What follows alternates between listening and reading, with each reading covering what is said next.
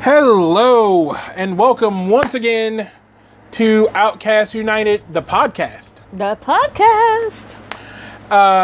It is Friday. Well, I started to do this on Friday, but it is now technically Saturday because we did our other podcast first before we did this one, which is fine because we ended up having a bunch of interruptions, so it works out. Even though I won't do any editing on this one to see how well it goes, because our faithful friend and fellow Outcast United member, Colton, likes unscripted better.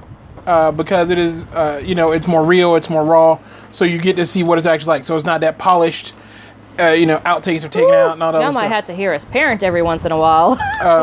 So this one we will do unscripted with no editing. I mean, well, they're all technically unscripted because I don't write anything out. I just think of what I wanted to do, and then I just I tell Kat, and she's like, okay. Sometimes I don't get told. I have literally been sitting there, and then all of a sudden he starts recording. I'm like, okay, we're doing this? All right, cool. Right. That's how we did. Roll with it. That's how we did the first podcast. But this episode is about origins. Woo! Origins. And not just origins of characters, but I'm going to talk about our origins. What are the origins of how we became the geeks that we are? Whether it's sci-fi, comic books, manga, anime, whatever. Between me and Nikki, and of course, you guys are more than welcome after you listen to the podcast to drop your comments on the Facebook page, because as always, I will post the link for this episode in the group for you guys to listen to, and you can drop your comments down, and you can let us know what were your origins to you becoming who you are. And before next episode, I'll go back and I'll actually do a slight read through the comments to let our other listeners know what you guys' origins are, so we can kind of get to know each other just a little bit more. So it's not always just about getting to know me and Kat, but it's also about getting to know each other. So basically, I think what I'm going to do is I will ask Kat what her origins to comic books were, and then I'll do a couple of characters' origins in between before I get to mine, because I know mine might be a little bit longer on how I got to the road to being the geek that I am today. I don't know. I think us might both have about the same, but we'll see. We'll see. So, because I don't even think I've told you all the stories. I mean, where some of my stuff began, but I don't. I mean, you don't have to go into deep detail, because remember, as we found out doing the other podcast, we only have 60 minutes. We only have an hour. So we don't have to go into deep detail. Well, no. I wasn't going to go into that deep dark hole. Yeah, right. But you can go into a little detail and explain to us exactly what are your origins on how you became the geek that you are today. Okay. Well, what was your origin story? What was the just like a comic book character? Here's my origin story. What was the thing that first made you go, I like this kind of stuff? All right. So I will say, I feel like I am a hereditary geek. I am a geek because it runs in my blood. And I maybe there's a lot of families that I guess, do have that similarity. Kylie's growing up with two very geeky parents, so I'm sure she's going to have her fair share of it when she's, right, a little older. But anyway, my parents themselves were not what was called geeks. They are both artists. My dad's a musician. My mom is a drafter, painter, and stuff. But reaching a little bit further out, my grandfather and my uncle were heavily influencing me on the geek spectrum very early on. I don't know what came first, because, everything kind of becomes hazy when you're 30. Yeah, to a degree. So, I can't tell you who my first actual memory of comic book mentioning heroes and stuff, because I feel like I always knew Superman existed, so it's like obviously. But was there like a key? I'm getting there. Okay. I'm getting there. So, like I said, I kind of feel like, I always knew Superman existed because he's, kind of like the American talked about iconic superhero. And I also played with a lot of boys, I should probably mention. When I was a kid, all of my mom and dad's friends had boys. There was no girls in my life as friends until I reached first grade. Anyway, that aside. So playing, with just boys, I learned a lot about Ninja Turtles and, stuff like that. But the first cognitive memory I have, sorry for stretching this out, I was with my mom, and she drove me over to my uncle's house, her brother, and he was watching Batman Returns. So I didn't know really that much, because this was, I was young. So this was before the 90s animated series and stuff, so it was probably 89, 90. I was about 3, maybe 4, maybe 91, I was 5. And he had Batman Returns on, and I was like, ooh, what's that? That looks so cool. And I sat down and I watched, and I fell in love with Catwoman. That was my stamp right there. Like, I was like, I want to know more about this character. She's badass. Of course, I don't think I literally thought badass at 5, but she was just like the coolest thing in the world. It blew my mind that I love cats, and here's this woman dressed like a cat. It was amazing. So that was my big hype and throw into the deep end, introduction into superheroes, and my love for the Batman, world. Universe, the Batverse. As I got a little bit older, it probably was in 3rd or 4th grade. My parents had just gone through a divorce. So I was spending a lot of time at my grandmother's house, who had cable TV, and I could watch Cartoon Network because we didn't have that. And I found Speed Racer, and I was sold. This was the most amazing thing I'd ever seen in my life. Oh my god! So these are the Speed Racer reruns from the 60s. Yes. And you're just obsessed. This is the most amazing thing I've ever seen in my life. Oh my god, I was obsessed. Okay. I was obsessed, and I don't know why. Neither do I. Neither do I, because the American translation sucks. Got nothing to do with the American translations, trust me. Oh, okay. Well, I never watched the original Japanese, fully admitted. Nothing to do with it's just the art. Anyway, Speed Racer. Oh my god. If you've ever watched Speed Racer, you know what I'm talking about. But I loved anime, and that was my thrust into anime. And then, luckily, a year later, I was saved by Ronin Warriors. Huh? Oh, Ryo was my just everything. I was obsessed. And me and my sister both loved the Ronin Warriors. And she got obsessed with Anubis, which I don't think is Anubis in the American version, but in the American version, he is Anubis. In the Japanese version, when you watch it, he is actually Sekhmet. The names got changed a little bit, which I found out later on. Right, if I remember that correctly. A couple of years ago. Yeah, when I watched it. Yeah. We were like, what? What the hell? Anyway. Yeah, I'll tell that part of my story about me and my brother. Okay, so my sister was obsessed with Anubis, and I was obsessed with Ryo, and we were just every day we were just glued to the television when Ronin Warriors came on. And then we found Sailor Moon! And thus my obsession began. Because, man, did I dive into that one hard. Still to this day, I'm a huge Sailor Moon fan. It's in my collection. My daughter's obsessed with her as well. She is, obsessed with her daughter, Sailor Chibi Moon. And, yes, it is my dream to finally put a cosplay together for me and my daughter to be Sailor Moon and Sailor Chibi Moon, because that would just be epic. And it would be really awesome if my husband decided to do Tuxedo Mask with me. He's giving me this face right now. I don't think I'm going to hard sell. I'm black, and we live in Georgia, wearing a full tuxedo with a top hat. It's a hard sell. It's a very hard sell. It's a hard sell. I know. But don't God, swimming you in would my be clothing. so handsome. Oh. It would just be my dream come true. Okay, so anyway, my huge fandoms started there. I was big into those, and then my next obsession happened in my teenage years, and I fell in love with an anime called Fushigi Yugi. And many of my friends are going to groan when they hear this, because they're like, oh god, she of course had to mention this, because I was obsessed. I mean, possibly needed to have some help obsessed with Fushigi Yugi. I was going to get a tattoo, I was going to dye my hair purple, I was going to become Noriko. Yeah, so, but, anyway, so at least I didn't do any of these things. I still to this day have not dyed my hair purple. I am 34 years old, and it's the next thing I'm going to do, but it's not on my priority list as far as bills getting paid. to dye my hair purple. Anyway, so then I kind of hit a rut for a while. I was heavily into anime. I went to AWA here in Atlanta every year. They always do it the last weekend of September, or at least they used to. And then I went to the first 2 MomoCons ever when they were still being held out of Georgia State, I believe it was at the time.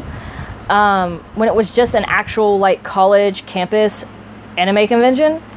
And I picked up video gaming, but I never became like what I would call like a hardcore gamer. I enjoyed playing video games. It was a relaxation thing for me. I got obsessed about a couple of titles here and there, but I was never like, I have to go out and play like everything under the sun. I never had a huge collection, but I enjoyed them. I became heavier into role-playing and tabletop role-playing, and I got into LARPing because at MomoCon, I met a LARPing group, and it became like so fun to do. No, we never ran out into the woods and, camped for 3 days and threw beanbags with, powder in them at each other or anything. We would meet up at, we met up at the Art Institute up at the Dunwoody campus because one of the people there was actually a student, so they would rent out the room for a club. And that's how I learned about the Art Institute, which led to me and Chris inevitably getting together because that's what led me to going there eventually. So without LARPing, I wouldn't be here with my husband today, so it deserves a mention in this. And then after we met, because, the LARPing thing kind of fizzed out, but I still do tabletop and I love it. After, I'm still in the anime stuff, but I'm kind of hitting a rut as far as like what I'm into because anime just started drying up for me.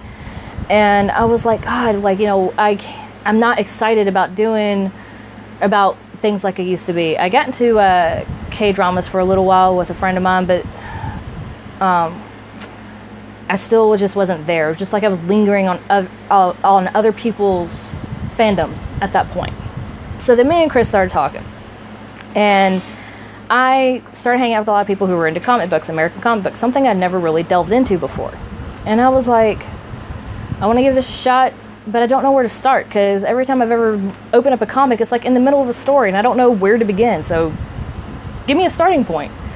And he helped me figure out what characters I was interested in, led me back to Catwoman, very first comic.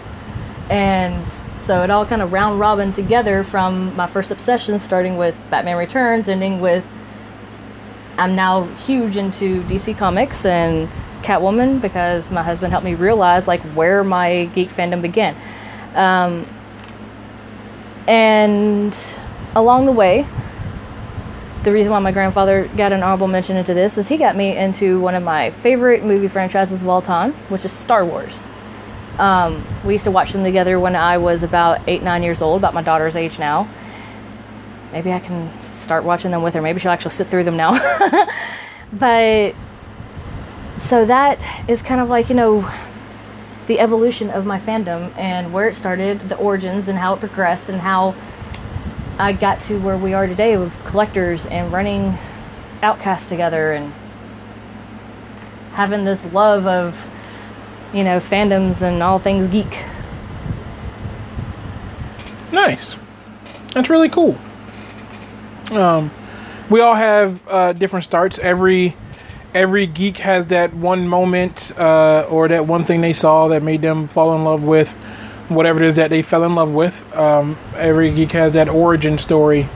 Not all of ours are that epic, as some of our favorite heroes that we follow. But we all have something that we all love that got us to where we are, and that at the very core of our geekness, if you strip away everything else that has been put on top of it, we still come back to. Mm-hmm. And I'll talk about that in my origins. But in between, so I wanted to talk about origins because, like I say, everybody has one, and we all have our favorite heroes, and we all have our favorite heroes' origins. But I don't want to do standard hero origins because let's be real, everybody knows Batman's origin, Superman's origin. Everybody knows Barry Allen as the Flash's origin. Everybody knows Hal Jordan. Iron Man. Captain America, Iron Man, Hal Jordan is Green Lantern. Thor. Thor, which really I don't feel like Thor has an origin because Thor was born, like his dad gave him royalty. a hammer. Like he's royalties, but that's a whole nother whatever. So I want to do some offbeat characters and some lesser known origins as far as things are concerned. So I'll start with Green Lantern. I'll probably jump back and forth between Marvel and DC, but I'll start with Green Lanterns, and I'll start with a little known fact. I'll try to add in a little known fact in each origin. So I want to start with Guy Gardner, the least liked Green Lantern of the 6 Earth Green Lanterns. He is my least favorite. Little known fact is that when Hal Jordan was actually chosen by Abin Sur to be the Green Lantern for Earth when he was dying, the Ring actually found Guy Gardner first. But Guy was too far away and the Ring wouldn't have been able to reach Guy and come back before Abin Sur died, and so the Ring chose Hal Jordan instead. Basically second best. But that is why Guy eventually was chosen to be a Green Lantern when Hal needed a replacement. So there is that. To me, like out of all of them, he is just the least qualified. So then my favorite Green Lantern is Kyle Rayner. Kyle got what I like to think of as like the Bums Rush kind of trial by fire Green Lantern origin. You know, he was a down and out graphic artist who was out at the bar with his friends and he needed to go take a piss and the bathroom line was long, so he steps out the fire door to go pee in the alley, and the last surviving Guardian of the Universe, one of the little blue guys who control the Green Lanterns and run everything, shows up and looks around and is like, "You'll do," and just hands him the ring. And then disappears. You'll do. And that's Kyle's origin for being a Green Lantern. Like, other stuff happened to him down the line, but that's the meat of how he became the Green Lantern. Yeah, so it's just like, oh, okay, little green, you're at a bar and you go back in and you tell your friends, little green dude showed up, little blue dude shows up in a red dress and gives me this green ring. Nobody's going to believe that. So, that's one of those horrible kind of origin things.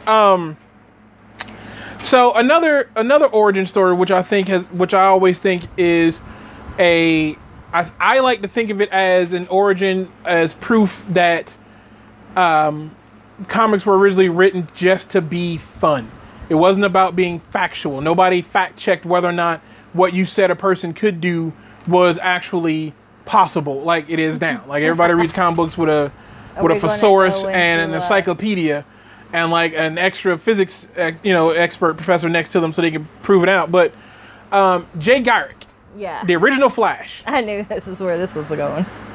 Jay Garrick got his abilities to run at super speeds by inhaling hard water. I don't know about none of y'all, but last time I checked, hard water was ice. So I've always thought that was kind of hilarious to me, and I've always seen it as a matter of comics were originally created just to be fun. Nobody cared if they were accurate or correct. Actually, there is a thing called hard water. Because I remember thinking, like, why did they use this? And I looked it up. Hard water is water that has high mineral content in contrast to soft water, which is what we drink. It is like the weirdest thing. Like, he inhaled mineral water. Right. He inhaled, basically, that makes it even worse. He inhaled water, didn't drown, and got super speed. Yep. That does not make it sound any better. I was good before. So thinking it was pseudoscience, okay? Right. I was so much better just being like, he inhaled ice and got superpowers, which kind of just like he inhaled meth and then got super speed, like which some meth heads do. It just depends. Okay. So all right. So a couple of Marvel character origins that a couple of little known facts. Okay, so a lot of people don't know a little known fact about Cyclops, even though a lot of people hate him. Like there is no people hate Cyclops like they hate Superman. Maybe it's the leader Boy Scout mentality. I don't know. Either way, it is. So little known fact about Cyclops that when he was a child, he lost both his parents. Him and his brother Alex were in a airplane with his mom and his dad, and because his dad was an amateur pilot, and their plane got hit by like a laser blast or something, whatever. And so, whatever, I realize now it probably wasn't a laser blast; it was probably a teleporter. Because later on down the line, he finds his father Corsair, who's leading the Starjammers out in space. So his dad didn't die, but his mom did. But it's whatever. So either way, so they're in the plane, and the plane gets hit. Plane's going down. There's only one parachute. Don't ask me why 4 people went in the plane, and there was only one parachute. And this is comic books. So then the mom takes both him and his brother, and since Scott was the older brother, puts the parachute on his back, tells him to hold on to his brother tight, and pushes them both out of the airplane with the one parachute strapped to Scott's back. And Scott was, he pulls the cord, and that's how he saved him and his brother. They had a rough landing, mind you, because it's one parachute holding 2 kids. But when he landed, he hit his head during the landing. And hitting his head, I just sent you a text to footnote something so we can have it later. Hitting his head is he broke a part of his brain. He suffered a brain injury that he didn't realize. Well, years later, turns out that brain injury is the part of his brain that would have allowed him to control his optic blast. And as you know, as Cyclops, he actually can't control it. If he takes off his ruby quartz lenses, his optic blast fires uncontrollable, and there's nothing he can do until he closes his eyes. That injury which as a makes kid, his eyelids the strongest fucking eyelids. right? Ever. Which in reality, I mean, but that's also a biological thing, right? Right. Because oddly enough, being brothers, Alex's powers don't work on Scott, and Scott's powers don't work on Alex, because they're brothers. They nullify each other when they shoot each other with them. That's a beneficial thing to have. Right. You can't have friendly fire. You can't have friendly fire in family. So that's a little known fact about Cyclops. It's really not a matter of origin to me when it comes to mutants, because mutant powers usually activate when the person is under duress and stress, and then they end up just like, "Arr!" And then whatever the mutant power is going to be activates, because their body is pumped full of adrenaline and hormones and all this other stuff. Very werewolf first transformation. Right. And their powers activate uncontrollably. There's nothing they can do about it. So that is, Going back to, we're talking about origins and talking about Kyle Rayner and his origins of, just basically being, handed the ring because, oh, you'll do, here. And he's just handed this, stupidly powerful device that, gives him superpowers now. Right. I think, because that is how he got the powers, but in true essence, his origins of becoming a hero started with tragedy. It started with tragedy, but I was just saying in general his origins of how he became a Green Lantern. He got the ring. How he ended up getting the ring. I was going by those origins in general, because getting deeper into the origins of them is a tad bit, how became a test pilot because he wanted to show he had no fear because his father died as a test pilot, which led him to eventually being around to be able to become the Green Lantern. And it's just it's a long haul kind of, when you boil it all down, you only need the meat of it. Batman became Batman because his parents died. Superman became Superman because Krypton blew up. Wonder Woman became Wonder Woman because Steve Trevor crashed. These are the catalysts that made their origins. This is the basis of their origins. The simplified reason for why they became who they are. Okay. Is really what I was going for. Because, there's the origins for how like you said, the catalyst, but then there's the origins for what caused them to actually sway in becoming either good or evil, because power corrupts. So, it takes a lot of something to drive you to not fall into that so easily, to have something to help strengthen that resolve in you. But anyway, I just consider it a different type of origins, but it's tied into origins because, that's what this whole thing's about. So another Marvel character origin, which is another good origin, which is another character that I love, is Ghost Rider. Now, there have been many Ghost Riders. There's actually been 6. There's been 6 of them. 2 of them have been chicks, and there's other 2 whatever. Either way, there've been females now. Oh wow, there've been 6 Ghost Riders. So the origins usually are they're about the same to a degree. Something bad happens. Johnny Blaze became Ghost Rider because in order to save his dad's life, he agreed to give his soul to Satan. Ouch. He gets bonded with the spirit of vengeance and becomes Ghost Rider.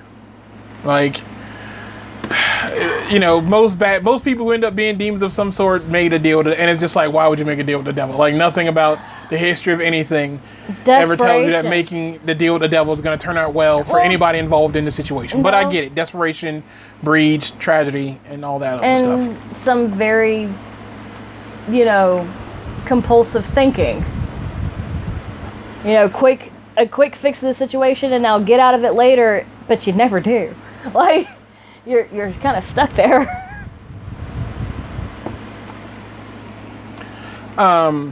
So then my favorite Ghost Rider would be Danny Ketch. And I only say that because he's the Ghost Rider. Like most people say, you never forget your first Doctor. You also never forget your first Ghost Rider. The Ghost Rider you saw, whether you like the comic or not, that's who you always associate as Ghost Rider. Now, Danny became Ghost Rider a little bit differently than Johnny did. He didn't sell his soul to the devil. Danny came into contact with a mystically enchanted motorcycle that had been basically mystically enchanted to be able to contain the spirit of vengeance. And when he came into contact with the motorcycle, he ends up becoming the spirit of vengeance and becoming Ghost Rider. Mind you, this was after that his sister was... Don't touch the shiny thing. His sister was injured by ninja gangsters, which is just an odd term, but I'm not even going to touch that one, Marvel. Okay. Not even going to... I don't even... But yeah, ninja gangsters.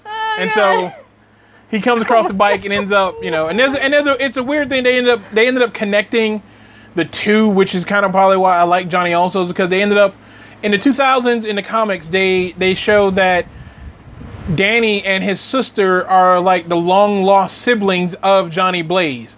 So that's how they tie, which kind of makes it seem like the spirit of vengeance is linked to like their bloodline or whatever. But it's not, because someone else eventually becomes Ghost Rider who is not married or related to them or anything like that. Like, you know, the Flash thing follows like a lineage, but you know, it kind of... Well, it kind of does, because in the future, Barry eventually becomes the Speed Force, and it becomes the lightning that turned him into the Flash, which in turn was why Wally was so obsessed with the Flash, and then Wally eventually becomes the Flash, getting hit with a bolt of lightning, which also was the Speed Force, which in turn was Barry. Like it is, so it's kind of a circle thing for the Flash anyway. Everything always leads back to Barry, but I mean, there was like Jesse Quick and stuff. It always leads back to Barry because a lot of people in the beginning, because they were two separate. The Flash, Jay Garrick as the Flash, was a member of the JSA and wasn't actually a part of the same universe originally. Yeah. So in the original main DC universe, Barry was the first Flash. It wasn't until after the Crisis of Infinite Earths during the 80s, where all the worlds were melded together,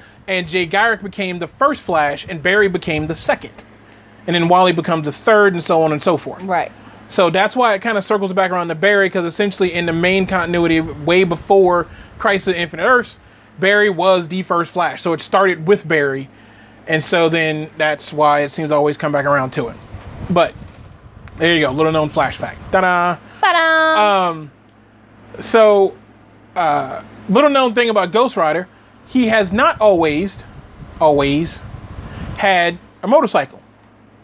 Because Danny drove a car. No, Danny didn't. Danny drove a motorcycle too. Oh, who? And what isn't until Robbie Reyes drove a Charger. He became the Ghost Rider in the Marvel Now Initiative comic books, and he drove a car. So he was the first Ghost Rider to actually have a four-wheeled vehicle. It was a 1969 Dodge Charger that was his vehicle that he drove as Ghost Rider. It still got the flaming wheels and all that, but it was a first. It was the first time they really deviated from the motorcycles. And shortly after him, everybody else went back to motorcycles, but that's just, you know. Yeah, the reason I got them crossed is because I remember you saying, because I know you have a special fondness for Chargers because of this, and also, you know, what... Burn Notice, my favorite show. So I know that you have a special place for Chargers. And I know that was your favorite of the Ghost Rider, like, vehicles, automobiles, or whatever. Yeah. And that Danny was your favorite Ghost Rider, so I just slammed them together hard. Yeah, it's okay. Yeah. I like the Charger because it was such a different aspect of Ghost Rider. Because it's one of those things, you've seen Ghost Rider on a motorcycle all the time, so you always just assume that Ghost Rider always is on a motorcycle. So it wasn't until then that you actually got the idea that the spirit of vengeance, once he is in somebody, whether it's Robbie Reyes, Danny Ketch, whatever, it doesn't matter the vehicle. The spirit of vengeance can turn whatever vehicle into his hell ride. Well, even in the movie, it showed the 1800s cowboy. The horse had the flames and everything. Yeah, he looked like, a hell horse or whatever. Turned all skeletal and had the flames and stuff, and had the skeleton head just like the rider did. So, yeah, it's whatever whatever their ride is. But again, it's one of those things you didn't see until it happened. So right.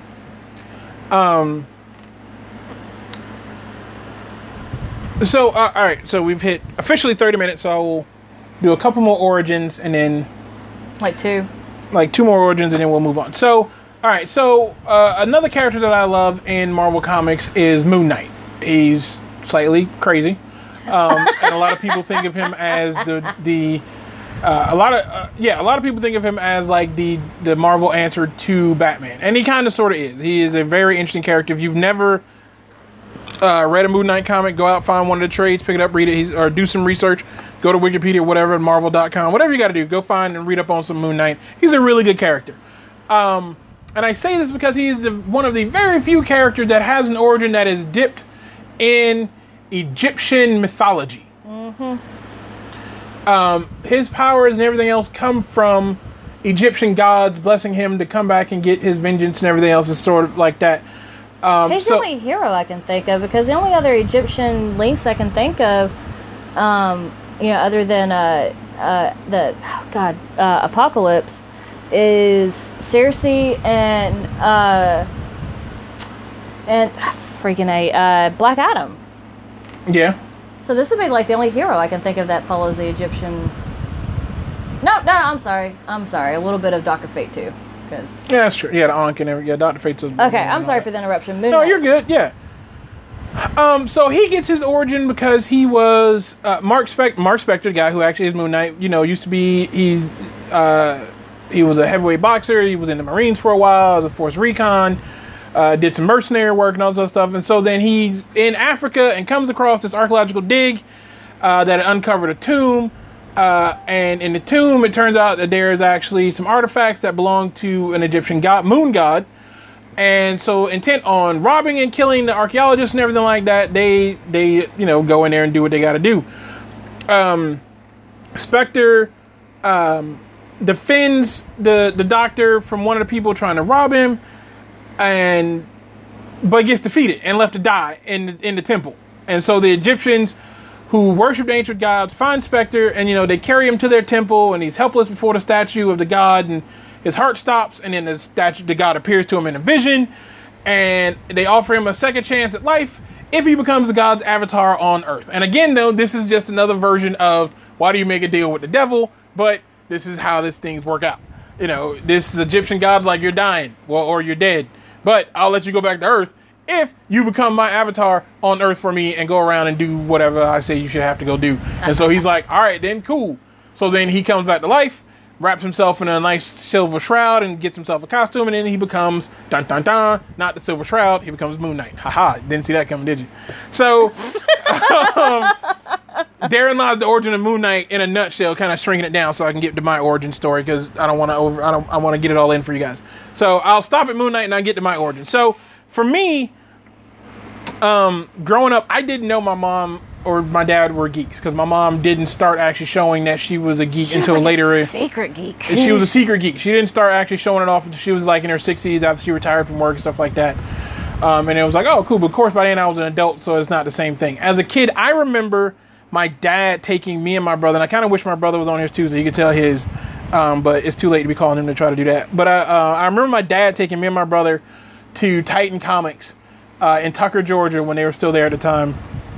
And it was, I distinctly remember this is probably my first time in a comic book store, and I went in and it was like the most amazing thing I think I'd ever seen before in life, because it was just like all these cool covers and pops, and not pops like the figures here, but I mean like color pops as the cover popped off the shelves and just like were so amazing to me, and just like the smell of like I've always been a reader. I've been an avid reader my entire life, so the smell of old paper was in the store from the back issue boxes and everything else like that.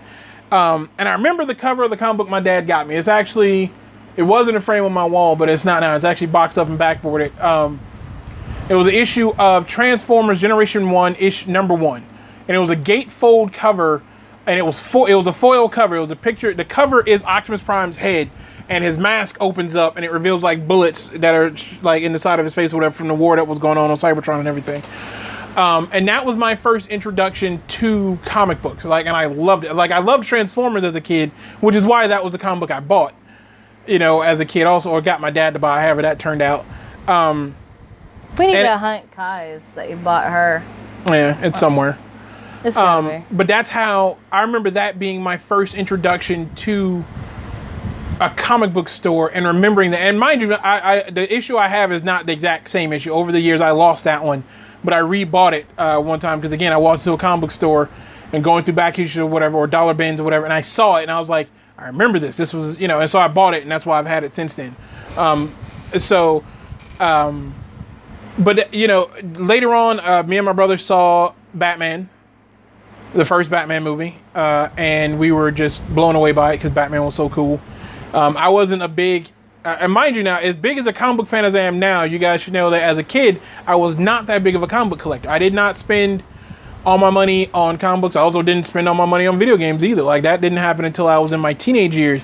So I'll fast forward to that. When I was in my teenage years, I was more of an avid comic book collector than I was video game player. Because at the time, I didn't own a video game system. So I didn't play video games. But I read comic books religiously because I didn't know how to drive yet. So I rode MARTA, the rapid transit here in Atlanta, to get around. So reading comic books worked for me. I'm sitting on the bus. I've got an hour ride to get to wherever I got to go to work and everything. So reading was an automatic thing for me. So that's what I did. And also, little known fact about me, my original love for comics started with me being a Marvel comic books fan. And I know for some of you that may seem like, what the hell? Right. I know the record just skipped the beat for some of y'all. Like, what? But yes, I was an avid Marvel fan. And it was Iron Man. And the reason I loved Iron Man was because Tony Stark used his brain to overcome all of his differences. He had alcoholism, but that was behind him by the time I started reading him. But he was paralyzed by the time I started reading. He was paralyzed from the neck down, but his brain still functioned, and he figured out ways to still be a hero, even though he had these physical limitations that stopped him regularly. He was going through physical therapy to try to be able to get up and walk again. He couldn't move, and and eventually he gets up and he gets his ability to walk back. He rebuilds himself with an artificial nervous system and all this other stuff. But that was an eventuality. But it was a matter of, here's a guy who, with all of his money, none of it did him any good. Yes, he had all of it, and it allowed him to have this technology, but without his brain to help him figure out how to do whatever he wanted to do, all that money essentially would be useless. And it's not going to help you. Exactly. So I was an avid comic book reader for Marvel and loved Iron Man like there was no. I read everything that was Iron Man that I could get my hands on at the time. And I loved X-Men because I watched the cartoon, but I did not read so many X-Men comic books until the Executioner song happened, and then I read all of it. Me and my brother have read Executioner song probably 1,000 times, it feels like.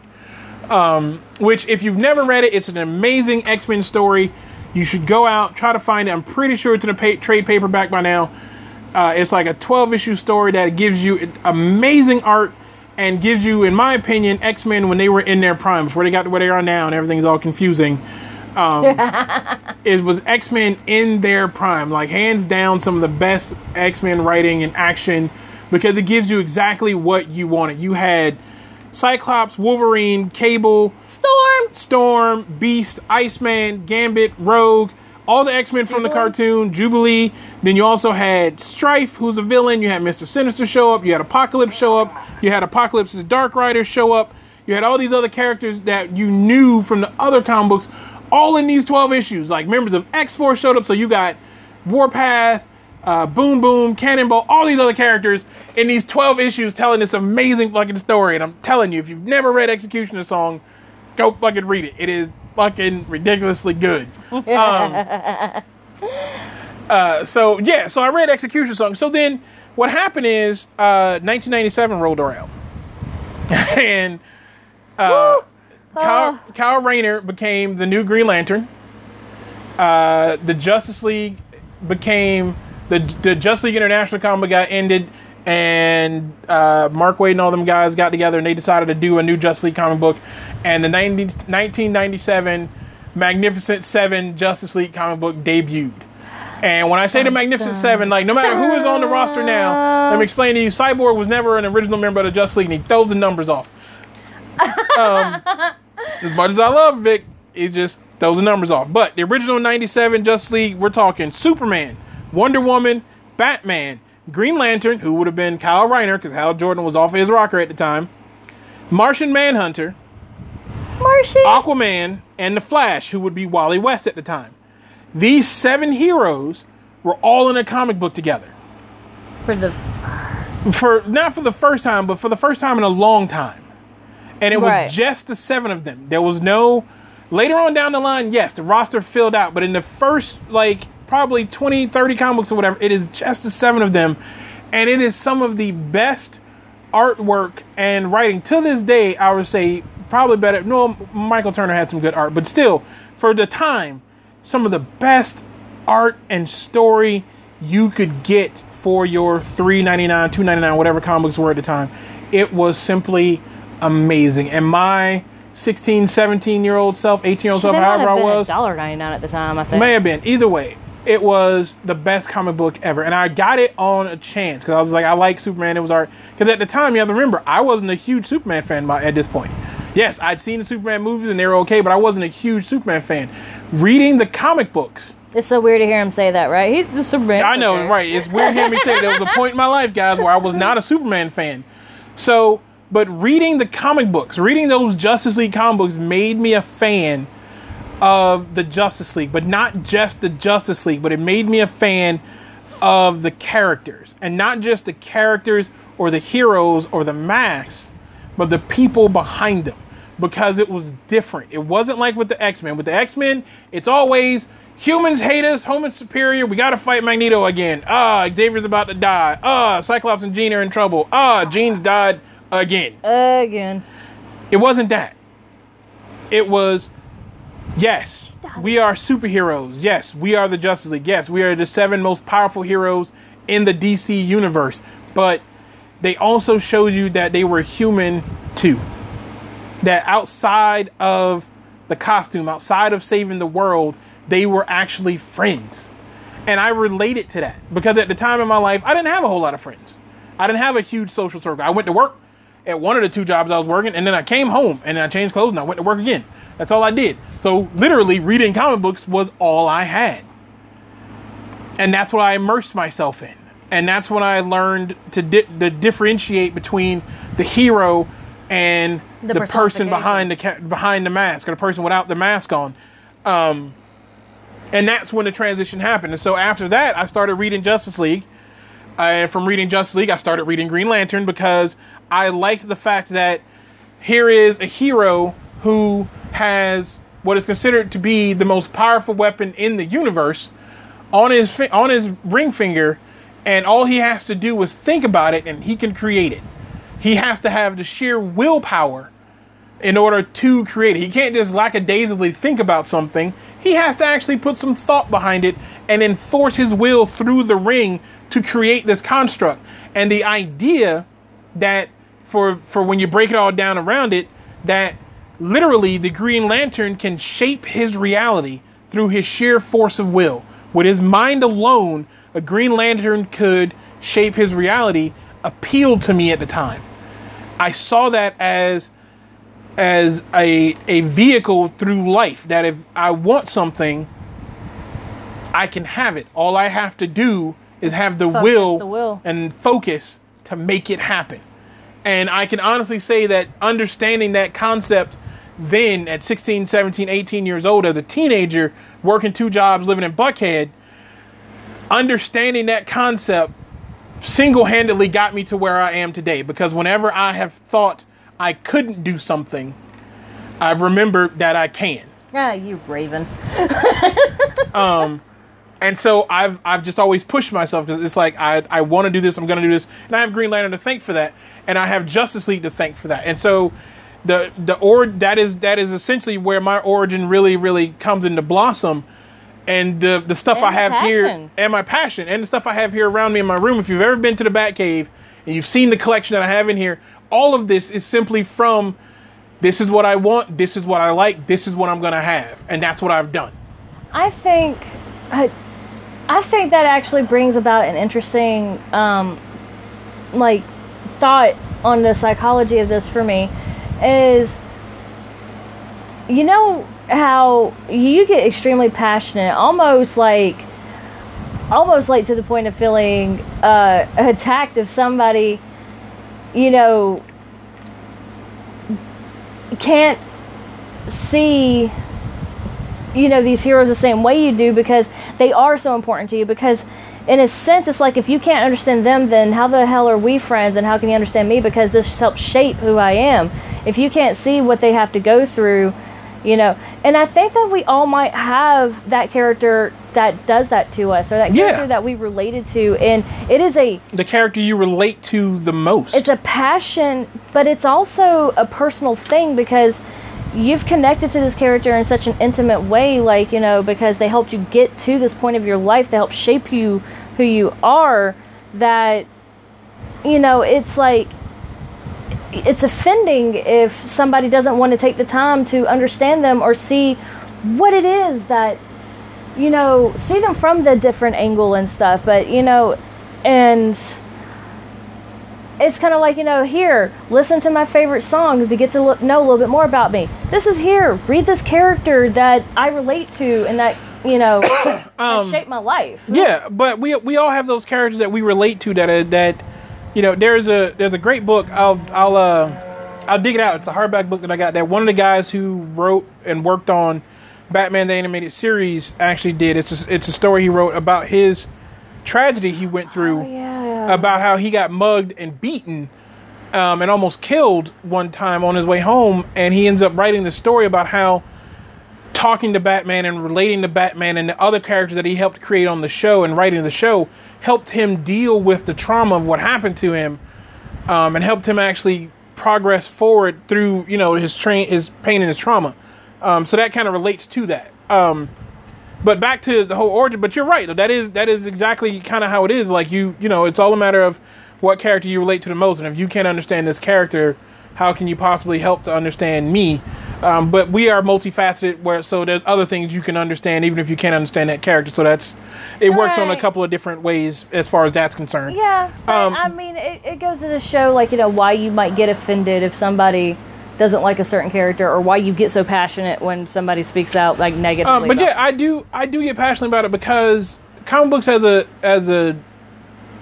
in general, whether Marvel, DC, hero, villain, whatever, have helped America move forward at one time or another. Propaganda! Look at all the Captain America comic books through the World War II, fighting the Nazis. Look at Superman's comic books, Batman's. They've always helped move America forward, to give America something else to think about other than what's going on in the world around you. Because the reality is, we all do better when we have something to help us escape from reality. Even if they do go political, because, let's face it, there's politics in comic books and stuff, and which is a whole nother topic, but even when they do, it's like, at least in some way, you found somebody who has a like-mindedness. Like, this person who wrote this, obviously feels passionately about a subject that you feel passionately about, because otherwise it wouldn't be tied into this character that you like. And, and it kind of makes you feel less alone whenever you have these, issues that you're going through. Yeah. Or have you, if you might be the only one in your family that, believes one way, and it's just kind of like, oh my God, where's the, I get what you're saying, but back to my origin, so I can finish before we run out of time. I got off on a tangent. Yeah. I did at the same spot too. So, but yeah, that is, I started reading Justice League. I eventually started reading Green Lantern and seeing the tragedies that they went through as heroes, and in their personal life, I started to be able to relate to them more, which is what helped me move from being a Marvel fan to a DC fan. Their characters were more relatable. No matter how you look at it, the Avengers have been literally fighting the exact same villains for 50 years. The X-Men have been dealing with racial hatred for 50 years. It has never changed. It is always the same. And it will always be weird to me that the X-Men deal with racism, that there are black people and Jewish people who don't like mutants, but that's whatever. That's a whole nother topic. That's a whole nother kettle of fish. But I'm making a slight mental note for another episode here for a second. Give me a moment. X-Men race. But yeah, so Marvel, it's like DC. they haven't progressed. It's like they've done nothing new. Anytime they've branched out and tried, and the fans have a lashed out, they don't like it. So they take it back. So that's what helped me become more of a DC character, because it was relatable. Finding out, Batman's parents were murdered by mugging. Relatable to people who lose parents every day. Superman is a refugee. When you break it down, even though he is an alien, Superman is a refugee. And we have America, literally, it was built on refugees. So, we're all refugees from somewhere to a degree. Martian Manhunter, refugee, or orphan. Superman, orphan. Batman, orphan. Which is why they get along so well, because they're all orphans when you break it down. These were character types. Well, I'm just saying, I'm just sticking to Justice League for my origin story. So sorry. When you all break it down, they're relatable. These are things that you can point at and go, I know somebody who may have dealt with this. I know somebody who may have been an orphan. I know somebody who may have lost parents or whatever the case may be. Or in the case of like Kai, his girlfriend was murdered. I know you can say you may know somebody whose girlfriend was murdered. These are things that were relatable to me that I could think about that I could think about and go, this is stuff that happens to real people, which helped make their characters more real, which helped me understand them better, which helped me love the DC characters more, because I could see from that viewpoint that I couldn't see with Marvel. And so, and granted, today, yes, I read both Marvel and DC, because if you know me, one of my favorite sayings is that you can't debate if you don't know both sides. And so I read Marvel, I read DC, so I can talk about whatever's happening in both with people about whatever's going on. I see every comic book movie, because every nerd has their origin. And it may be as simple as somebody seeing a trailer for some new comic book movie and asking me, who is that? What are they about? And me telling them what I know that gets them interested, and that becomes their origin story. And so that's part of my drive, is being able to tell other people, it's like, hey, yeah, that's this. One of the reasons I love Outcast United is because every day, everybody's origin story gets a little bit deeper and gets more and more added to it. Dominic is a great member of the crew, because he will post a picture of some character and be like, hey, I know this guy. I don't know who them other people's is. Who is they? And he'll tag me, and I'm just like, and if I know who it is, I'll just be like, oh, that's so-and-so and so-and-so. They were in this comic book, and this was this, and this was this, and this.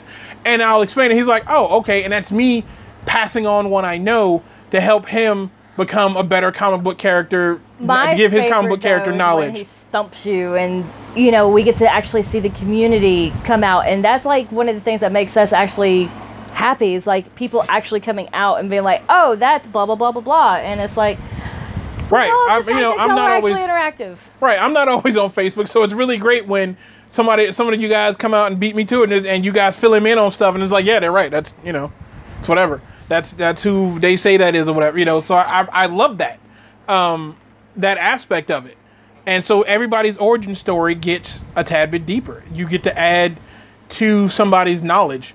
You get to put a book on the shelf in their brain about this character, or about this comic book, or about this storyline, or whatever the case may be. Mm-hmm. And that single-handedly is probably the origin story of Outcast United.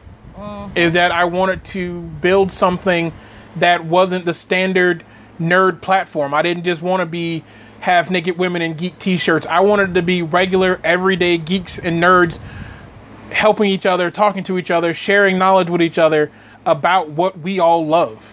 Whether it be manga, anime, cartoons, sci-fi, video games, sci-fi, comic books, regular books, action figures, toys, art, and things that whatever tie into this stuff. Because I mean, whatever piques your nerd meter. Right. that's what the origin of Outcast United was all about in the end. Building something, a community for everybody and everyone to come together and share their knowledge and be like, this is why I love this.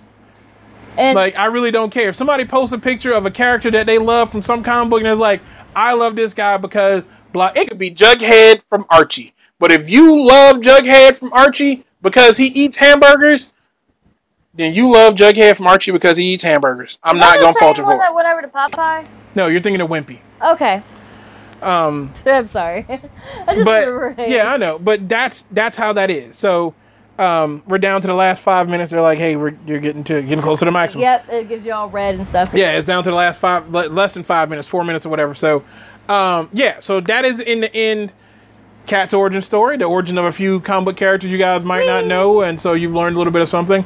And my origin story, which ties into the origin story of Outcast United. Last thing I'm going to add, right at the end, some of my favorite ones to hear, and then I love seeing it at school and stuff, is finding out how much these origin stories drove you to choose your career paths and go for something bigger and stuff. Like, I love hearing the stories of astronauts who were in love with Star Trek and Star Wars, and that's the reason why they wanted to be astronauts. And here they are, flying to outer space. Like, it is so amazing. And then, what led us to art school because we wanted to learn how to do this stuff. So anyway, that was the end of it for me. Yeah. So I, once again, as always, I appreciate you guys listening. We will, as always, try to get up a new podcast next week. Yes. For you guys to listen to and enjoy and have fun with. You drop comments and conversation. Drop comments, conversation topics that you'd like to hear about. Like I said, this is only episode 2, but we will be getting guests on, so we'll let you guys know and all that other stuff and post up in the group. And next time I'll probably post a topic the day before, so that way you guys get a chance to drop some comments about it. We'll see how it works out. But until next time, as always, from myself, C-Dub, and from Kat and Chris, we want to say to you guys, as always, be good to each other and be good to yourself. Stay outcast and stay united. Exactly.